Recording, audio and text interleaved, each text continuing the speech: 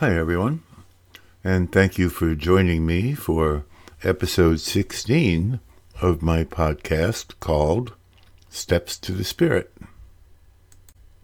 In this episode, we're going to be looking at step number 7. Step number 7 is one of those, rare things that has changed since its initial inception into the 12-step program. I, probably no surprise, like the original version, and that's the one that I've accepted for my own. So the step says, I humbly, on my knees, asked him to remove my shortcomings, holding nothing back. Now, if you've been listening to the podcast, I always associate a gift with every step. They're not always original, but the gift associated with this step could be none other than the gift of humility. This step isn't very complicated at all. I humbly asked him, there's no question about who the him is, it's a capital H, it is God, and to remove my shortcomings.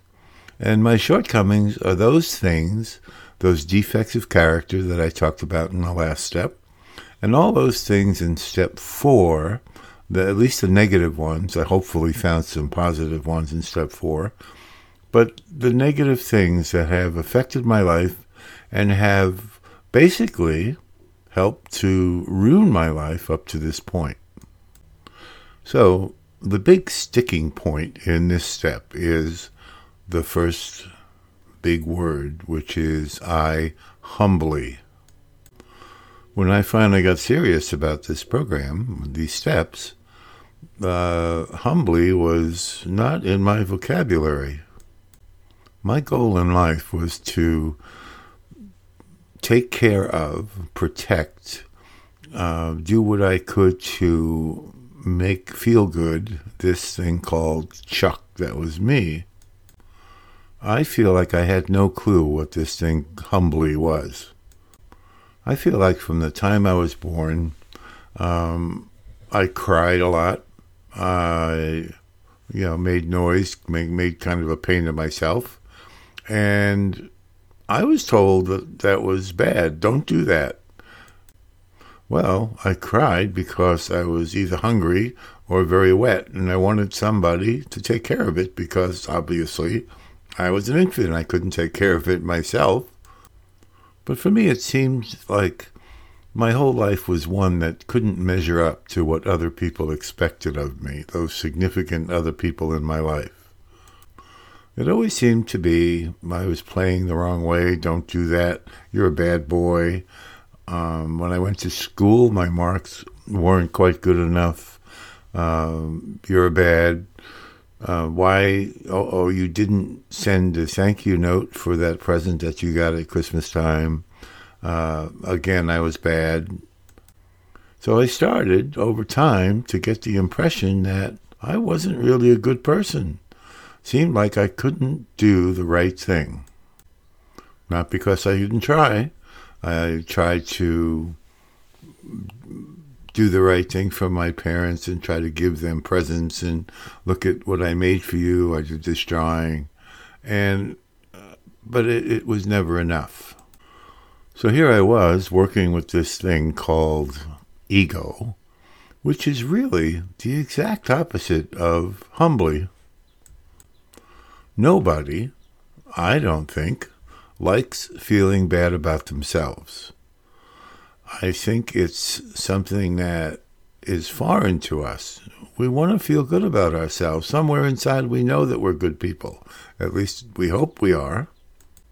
But everybody that was important to me from the outside was telling me that I wasn't really a good person. So I tried to do things to make up for that. I tried to do things to soothe my ego, to make me feel good, to make me feel like a better person, to make me feel like I belonged, that I wasn't a piece of garbage that happened to float into these people's lives.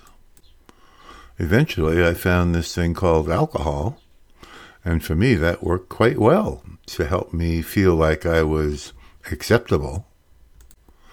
But at least while I was drinking, it built my ego right up there. And it was a false feeling of acceptance. Yes, of course it was. But it worked. All of those feelings of being inadequate, of not doing the right thing, of saying the wrong thing, of not getting good grades, all kind of built up. And it was like a pressure, a steam pressure boiler with fire underneath, water inside. The steam was building up and I had no outlet. It was just, I felt like I was going crazy. When I found alcohol, well, there's my outlet. I could drink and that would let the pressure off. I could at least feel like I was an acceptable human being for a short while, at least until the hangover the next morning. By the way, I always envied you people that didn't have to go through that hangover. I don't know why that is, but I certainly did. So here I am at step 7, and again, I feel like these steps are in this order for a reason. And all of these first 6 steps have gotten me to this point. I admit to God, I can't possibly handle this myself. I've tried over and over again, different ways. It just doesn't work. I made a decision finally that if I couldn't do it my way, then I'm going to try to do it God's way.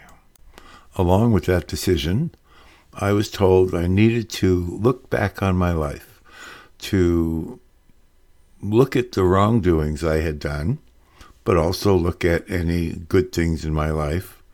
And it doesn't say it, but I wrote them all down and reflected on them and said, wow, there's a lot of garbage here. There's a few good things that are worth saving. And then they told me in the next step to talk to somebody about it, to talk to God about it, and to think about it myself. I did those things.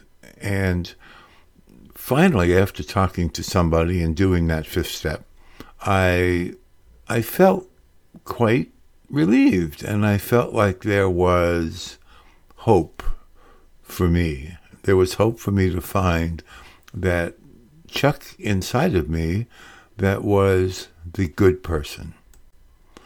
And then, in the last step, step 6, I'm told to, okay, think about what you're about to do. Are you really ready to do this? Do you understand how your life is going to change? And I did. I understood that from now on, if I accept this and want God to help me with my shortcomings, that my life was going to change drastically. But I also had the hope, the very profound hope, that that drastic change was going to be changed for the good.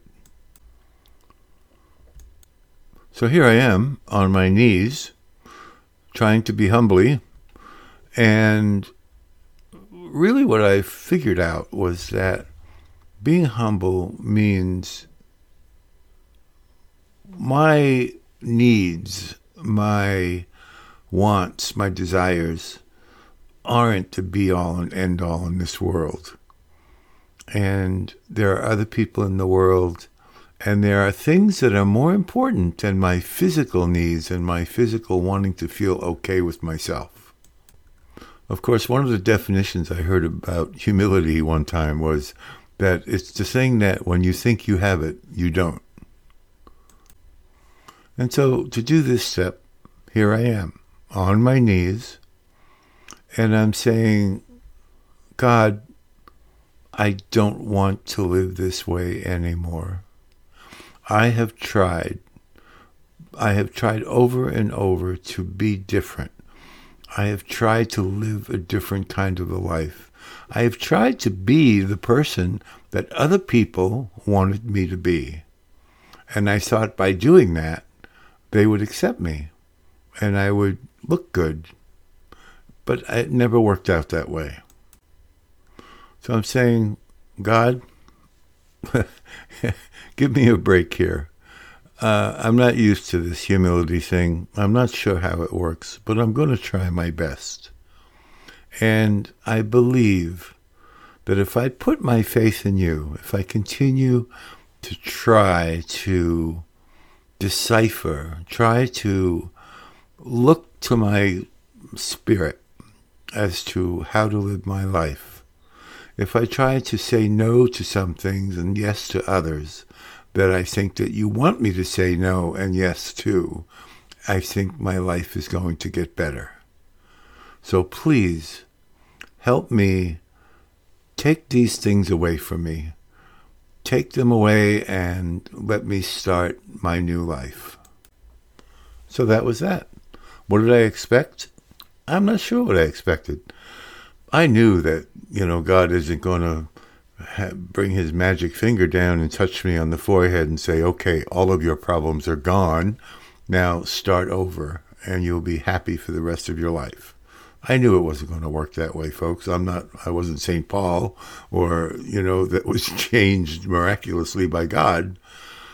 But I had a sense that, okay, now I can try to throw that switch. I can try to look at things a little differently. I can try to ask continuously for God's help and move on with my life and to move on from here with the rest of these 12 steps.